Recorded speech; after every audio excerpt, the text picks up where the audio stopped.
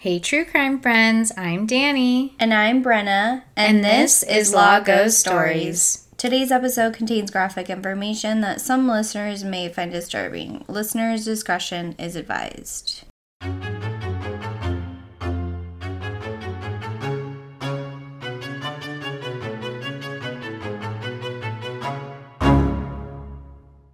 Today's story is one that I should not have to tell. But if that was the case, we would not have a podcast. Am I right, Brenna? Yeah, unfortunately so. Yes. Today's episode does come with a trigger warning as we will be talking about sexual assault. So please be advised as we continue through this episode that there are moments that are hard to talk about and hear. But I feel like it's appropriate to share this case with you as April is Sexual Assault Awareness Month. With that, let's get started. I will tell you two stories about two women that were tied to a much bigger case that were handled very, very differently. Now let's get started with Miss Marie Adler in Lenwood, Washington. Marie was in and out of foster care most of her life. In fact, in 2008, she was living in a group home to transition from living with one of her many foster care families, as now she was 18 and heading out into adulthood. Do we know why she was in foster care? Was her parents not around, or? I don't think her parents had a solid background. I'm not sure if they had passed away or if she was taken. I do know, though, she was very extensive in the system in and out of foster care for sure. Although Marie did have a couple of foster care mothers that she still kept in contact with from time to time and checked in with, one of them being her last foster mother, Judith, and the other, Colleen, who, in fact, was one of her favorites, if you can have a favorite of something like that. Unfortunately, she did because she was in that situation. I will say she was moved from Colleen's care for no other reason than that Colleen and her husband had already had too many kids, but they actually stepped up to help her transition out to help Marie find a more permanent situation. Oh, that is good. Do you know how many kids they had, though? I'm not sure if there is different regulations within each state or whatnot. Just most of my references referred that she had too many kids at the time, so she was able to do that emergency situation, but she wasn't able to stay more long-term with Colleen. That is nice that they kept in contact, even, not living in their home. That's nice to have that. I thought that was really sweet because, she did move around and some of her situations not so shiny and bright. So the ones that really did make an impact on her, I thought that was great that she was still able to have that extension of some sort of mother-daughter relationship, how disconnected that may be. It was still something for her, which is more than some people in that situation do have. Very true. Everything was looking up for Marie as she was now living on her own, had a job, and was going to school. Things were finally coming together for the teen until one night, someone in a blink of an eye took that security from her. Marie had been living on her own for about 6 months when on August 11, 2008, in the middle of the night, Marie was sexually assaulted at knife point. Marie would report this incident to the police after she called a few friends first. She would tell the reporting officer that the man in a black mask with a backpack broke into her apartment, held a knife that he took from her kitchen to her throat, tied her hands and mouth up with her shoelaces, blindfolded her, then proceeded to rape her for about 10 to 15 minutes. Then, before leaving, taking several photos of her. And I will note, one of the officers asked her, "How do you know that they took photos of you?" Which just set me off. Yeah, even if you're blindfolded, you could hear it, potentially, depending on the camera. Also, if there's a flash or, you just know. And in her situation, it was a flash. It was more of, one of those older school cameras that would, where you turn. So it would, print out the pictures as it went through. So she definitely saw, a flash or something, regardless if she was blindfolded. Exactly, and heard it. Yeah. Especially with, your senses, not all of your senses are working. So if you're blindfolded, your other senses are going to be heightened. Exactly. Especially in a situation like this. You're going to gravitate to things that you can focus on to kind of disconnect from everything else going on, for sure. That's a good point. She then would be asked to repeat her story to the lead investigator when they arrived. After she reported her story to that officer, she was then transported over to the hospital to perform a rape exam, where again she would be asked to tell her story. Preceding the exam, she would be brought back in for questioning again and asked her to tell her story one more time. If you haven't been keeping up, this is now already 4 times in less than 24 hours after a traumatizing attack. Before being released, she was asked to write everything down that she had stated so that they had a written statement in her words as well. Yeah, I mean, absolutely terrible that this situation even occurred, but this does remind me of a Law and Order episode, SVU, and it was like a semi-newer one to where a girl had been raped, but then she was like vlogging about it, and they thought it was weird, but she was vlogging like how many times she had to like tell other people, and moral of the story is like, I think that is common because, you know, you have to tell the responding officer. They are probably not assigned to your case. They're probably just, you know, in the neighborhood and they responded. So then you have to tell a detective, and then the rape exam you have to tell. So I understand. It's a shame that we don't have a better system, but I knew that was kind of commonplace. Yeah, I mean, it really is unfortunate that having to retell your trauma over and over instead of someone, I don't know, passing notes along or figuring out a way to record that information without having to re-traumatize the victim of reliving that situation would definitely be steps in a better direction, in my opinion. But how we get there, I'm not sure either. Yeah. When she finally got home, her group home really rallied behind her, letting her know they loved and supported her, and they would do anything to help assist her during this time in need. She stayed with a roommate while her new apartment was getting done, and this is when she would call and tell Colleen what happened. Colleen did not hesitate to rush over and see her and check in. She helped Marie replace some of her old items that the police took for evidence and get her situated in her new apartment. Colleen couldn't help but notice, though, that Marie's behavior was quite strange and acting as if nothing had happened. So much so that she reached out to Marie's other foster mother, Judith, to express her concern. They both shared the same reaction to Marie's behavior. Judith then took this to another level, though. She called the police to tell them about the strange behavior and the quote-unquote gut feeling she had about Marie and why she was reporting this unfortunate event. And I say unfortunate in quotation marks if you didn't catch my drift there. The police would then go and interview Marie's friend and ex-boyfriend, Connor. This was one of the people I mentioned earlier that she had called before calling the police. It was actually Connor, Judith, and then one of her roommates / friends in the group home that came over to just kind of be with her during that situation. Obviously very panicked and disoriented, just needed someone else to be there with her. The two did previously date, but they were just friends at the current time, but very close. After Connor's questioning, the police became more concerned with Marie's story after Connor revealed 2 different versions or new items that came up that previously were not discussed or stated by Marie. Marie was asked to meet again after this new information was brought forward. She is asked to tell her story again. Now they press her on the inconsistencies and why people like Connor and her foster mother Judith don't believe what had happened to her. I found this particularly messed up because not only did they say that those 2 people she trusted and were in her circle didn't believe her, but they threw their names out, and Connor never formally came out and said that he didn't believe her. He just stated what his story was to her, and it didn't perfectly align with everyone else's, so they just told her that he didn't believe her either. Yeah.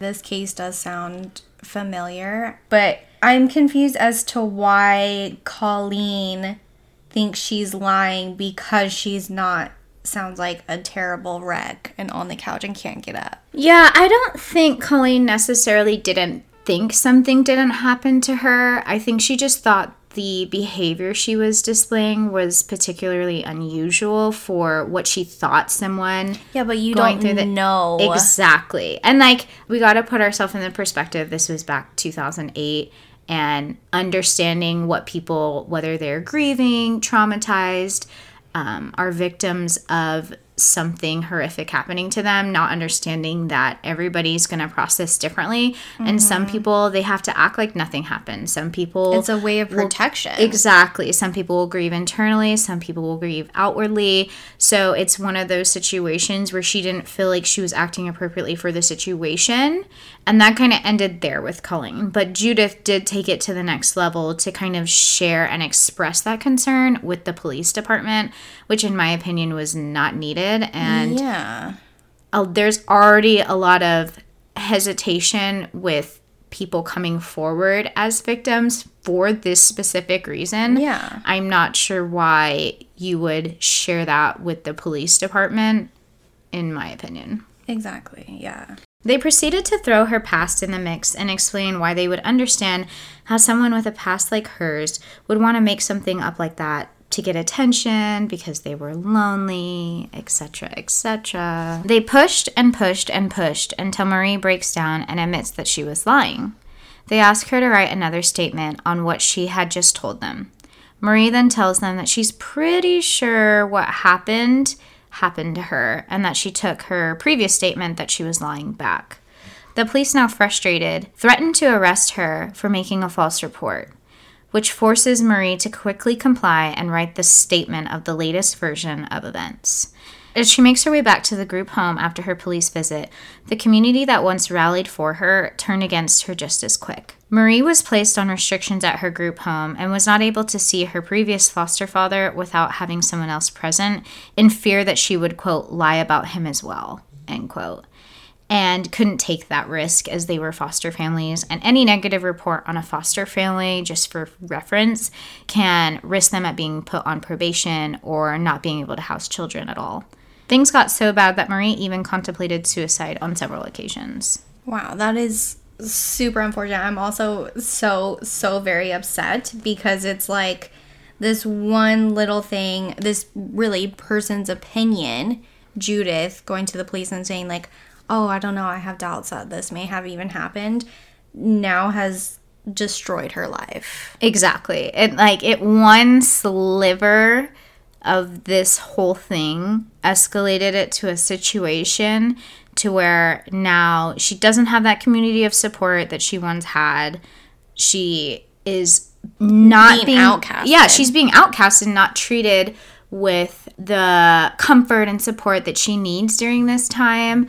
And really, I mean, exiled in her community. Yeah. And when you have no one that will believe you or support you, it goes to the point of what's the point? Well, it's just another trauma to add on to an existing trauma. Exactly. Well, hold on to your thoughts and opinions, and let's move forward to 2011 in Golden, Colorado, where a 22-year-old Amber Stevenson would be the next victim in this case.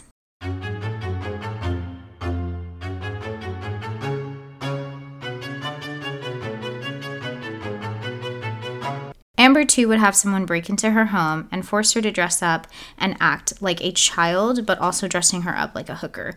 It was very kind of childlike, but also sexy in a way. Very disturbing. I really don't know how else to describe that, but yeah. He would then proceed to rape her for 4 hours, on and off. In between his starts and stops, she would talk to him and try to keep him talking to save her own life.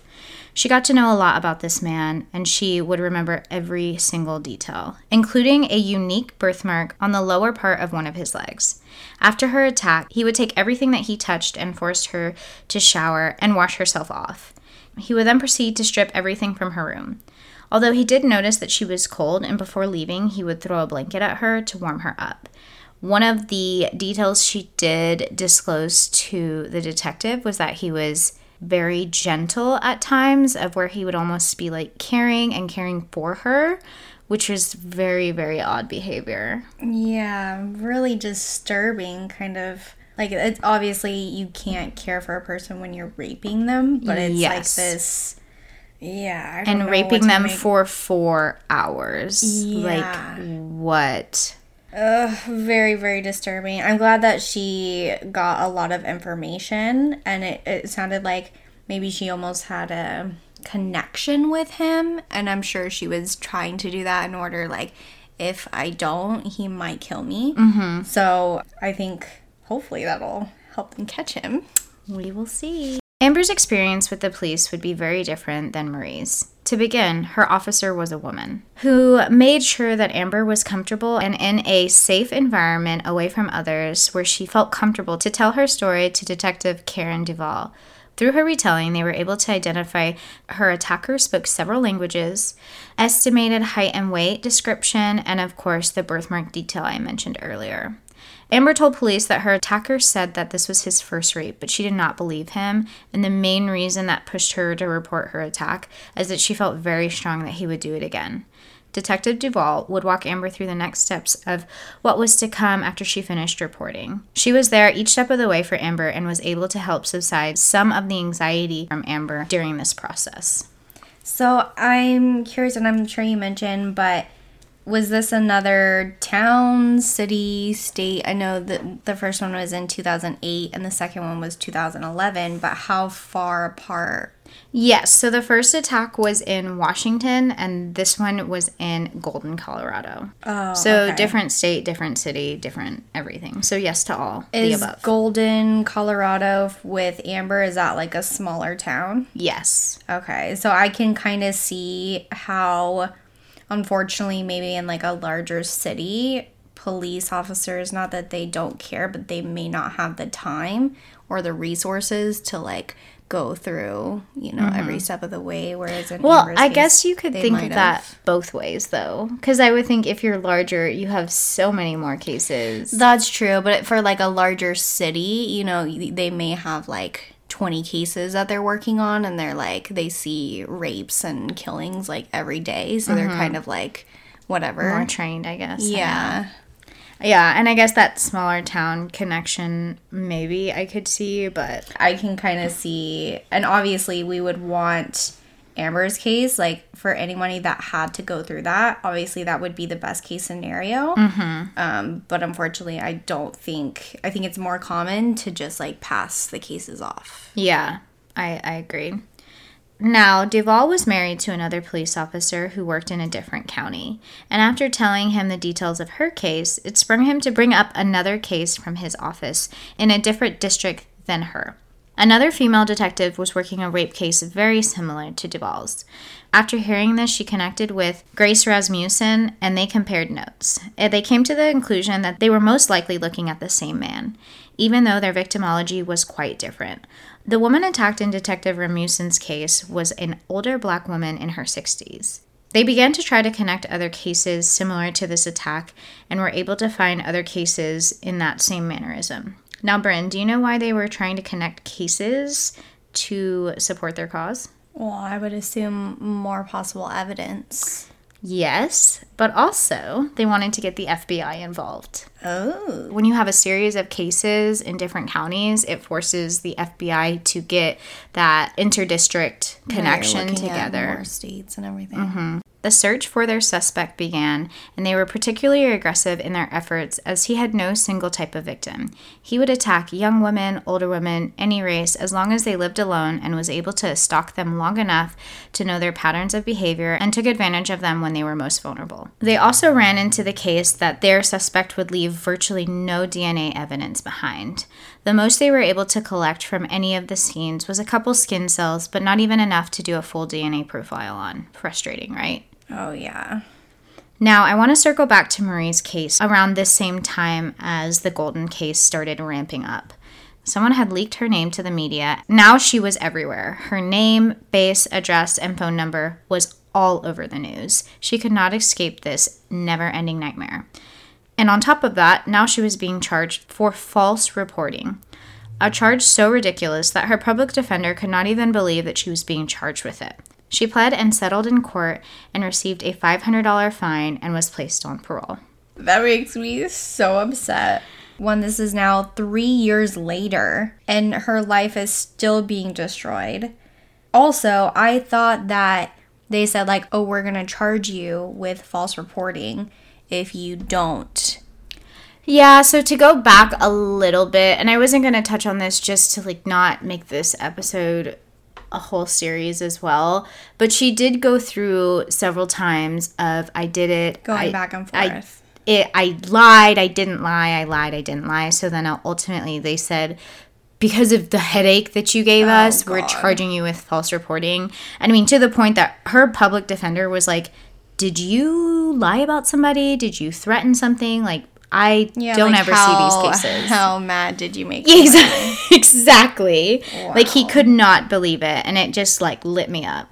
Now let's go back to the other rape cases. They were really starting to gain exposure in the public eye. So much so that Colleen, as I mentioned, that was one of Marie's past foster mothers, saw the case on the news.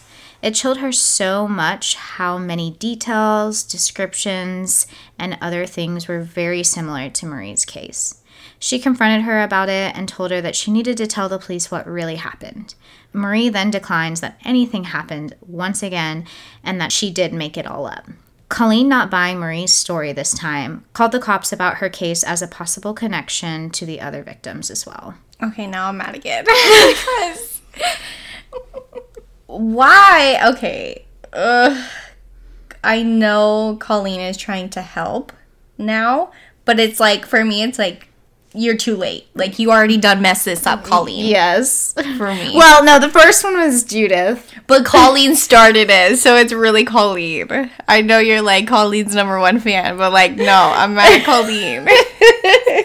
At least she did do her due diligence of, like, hey, there's a connection here, too. Yeah, she is trying to help, but it's like, really? Yeah, and all the other cases were so, like, different states, different districts, different cities. Like, everything was different. He never hit the same place twice. So I guess I'm wondering what was similar about them then, because they were all so different. Yes, I'm about to touch on all of that. But essentially, he would bring, like, a rape backpack. Wow. To all of the victims' places where it had ties, ropes, condoms, etc. All of that was the same. The first thing that he would say when he would see his victims was, say anything and I'll kill you. And he would always have something threatening them, whether that be a knife, said he had a gun, actually had a gun.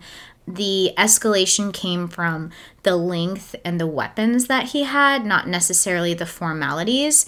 And he did start to clean up his act as he was progressing. Because, I mean, with practice, he got better at doing this and getting away with it for quite some time. Yeah. So if they would have done their due diligence at the beginning, it could have been stopped.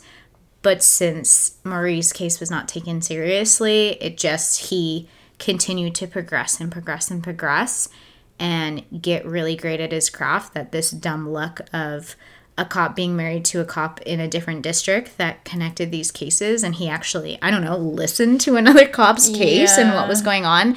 Like, the chances of all this lining up is so minimal and crazy that it's even astonishing that we got to this point. Yeah. Okay, so now let's go back to our big investigation.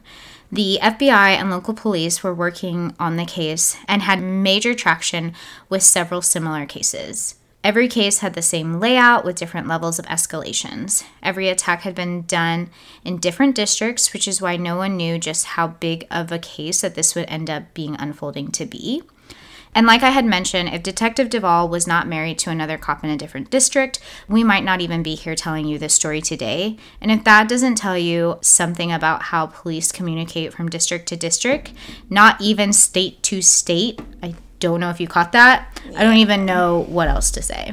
This case took them all the way to Kansas, where there was a string of sexual assaults that had peaked at a college campus. Through this evidence, Detective Duvall discovered a how-to rape guide that was sold on the black market. This book was used to train cops on what to look for to catch rapists, but the black market gave it a different layout and look. Not sure they fully understood that when they put it together. I mean, good that tools could be good tools could be put to good use, but just make sure you have the appropriate exposure and access to the people that need them, for sure. Yeah. As their evidence started to pour in, their suspect started to look more and more like a cop. Grace and Karen both know that when a cop is involved in an investigation, things start to get pretty messy. So they got creative on how to collect the information by soliciting different districts in different ways. One of them being a call out for all veteran military police officers to give them a shout out via email, or starting an interdistrict softball league. Just a few things. Gotta love the creativity there. Yeah. But these leads led them in the right direction, and they were able to narrow down their suspect list, leading them to one person that was in connection with the background information given from the victims, surveillance footage of a suspicious vehicle reported in the area where the rapes were, and the angle that it was a cop. Police would track down Michael O'Leary and be able to take and collect his DNA evidence after he went out to eat one day. Now, although all the crime scenes were thoroughly cleaned up and virtually leaving no DNA behind, there was enough at a couple of the scenes to complete a Y DNA test. This is a very limited test, though. It can only be conducted on men as they have the Y chromosome, and it cannot pinpoint to a particular person, only a family line. So, for example, if two brothers were tested, their results would be the exact same as they came from the same family lineage. That's interesting. I've never heard of a Y DNA test before. Yeah, it definitely cuts down the suspect pool by 50% because it is only a male, and then it can connect you to a certain family but not a specific person, so it can be useful in cases like this. Yeah, especially if you have nothing else. Exactly. Then. This test was a match, and the police were able to search the house where they realized Michael had a brother named Mark.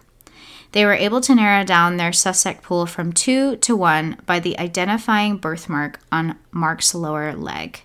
After searching their homes, there was no doubt they had found their guy. They had photos, videos, a rape bag full of condoms, ropes, etc., and a hidden box full of all of the victims' underwear. The police were able to charge Mark with 28 counts of sexual assault, kidnapping, and stalking. I will say the ladies got creative here and charged him with rapes for every time he penetrated their victims throughout the hours that he raped them to ensure that the charges would stick and he would be off the streets. And I'm happy to report that it worked. Currently, Mark is serving 327 and a half years in prison. Wow. Okay, I didn't know that they could do that. But going back to, I guess it doesn't really matter now because they got the right guy. But I'm curious with the search warrant, and they thought it was Michael first, right? Michael was the cop. Yes, so Michael was the cop, and that's why they were able to connect him. But they did not realize that Michael lived with his brother, Mark. Okay, so, and because it was the same house, that's how they were able to search literally the whole house for any evidence, not like any possessions for Michael. Yeah, so it really kind of worked in twofold, that the DNA test not only let them secure that search warrant, but it was able to connect them to both of them because they could not pinpoint one or the other. So they were able to search the entire home and everyone's property because they did all fall under that Y DNA test and didn't have to pinpoint certain things in certain areas of the house. I see. Okay. And did they find the photos of Marie? I thought you would never ask. As the police went through the evidence in Mark's home, they found photos of each of their victims. And you will never believe who they found in some of those photos. Yes, Miss Marie Adler was one of his victims. Grace called the police officer working the case to inform him, and of course, he accused her of connecting the wrong case to the wrong connection, and it was not until that she sent the photos over to him that he believed her. Stop. Yeah, because a female getting it right is just not possible. It was not until then that he realized the damage that they had caused Marie. The officer, who I'm choosing not to speak his name because he is irrelevant to this case of fierce women who forced this case wide open, to confront Marie in person to tell her what had happened and give her a whopping $500 check to reimburse her for her ticket and her time. Nope. You need to pay for damages? The $500? What year is this now? Where's the inflation? No. No. Well, you have the right idea. Now, Marie did not just sit back and let this happen and be the end of her story. She would sue the police department and end up settling $150,000, which in my opinion is still not enough. But I understand why, after my research, that she didn't want to drag this out and make it a whole event.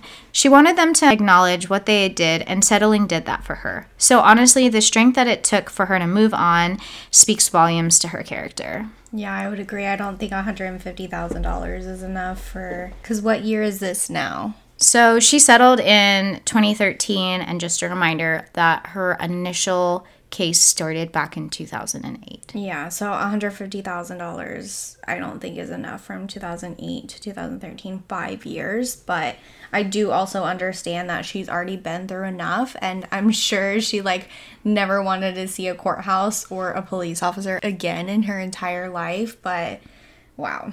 Yeah, and I really think in this situation it speaks volumes to really understanding how hard it is for people to speak up when they are victimized, when they are attacked, because of the situations that they're put in. This case is really sets a precedent of what could happen if you don't take people seriously.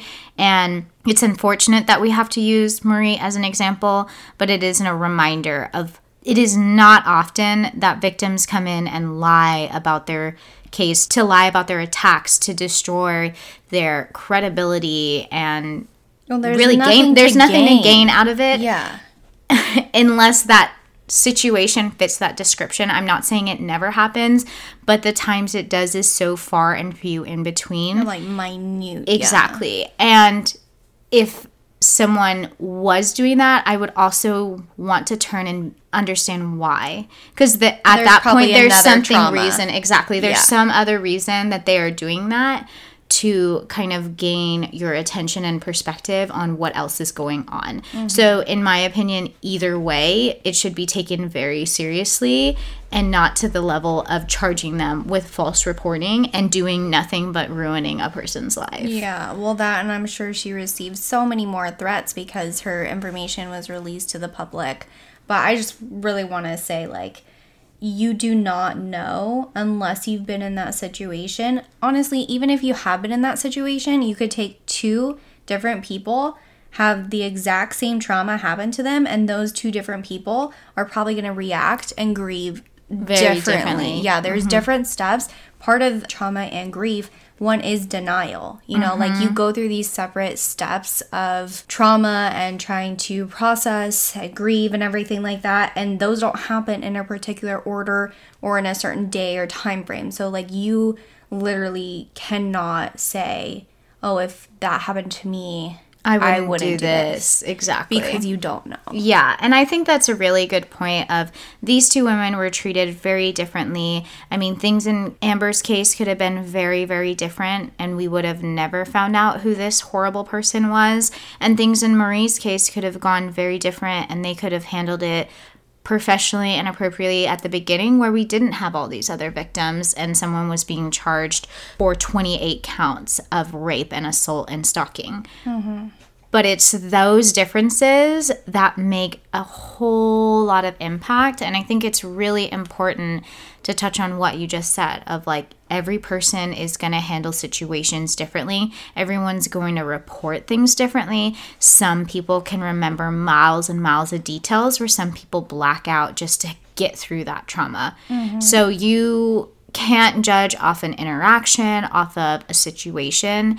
And I think it's so important to really take these things seriously, to where people don't feel like they're going to be questioned or blamed or thought out as liars when they're reporting things like this, because that's half the hesitation of doing it. Yeah. So if we change that stigma and that thought process going in, things on the back end could be cleaned up and fixed a lot quicker, in my opinion. Absolutely. Agree. And with that, we conclude this episode. We'd love to hear your feedback. Leave us a comment or review. If you have a case suggestion, reach out through our website at lagosstories.com. You can also check out all the source materials and help information from this episode while you're there. Don't forget to follow us on Instagram and Facebook at Lagos Stories.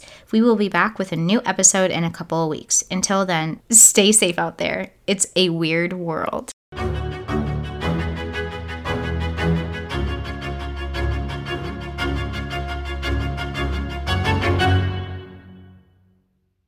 Thank you to Alexander Nakarada for allowing us to use his sound, Nightmare, for our theme music.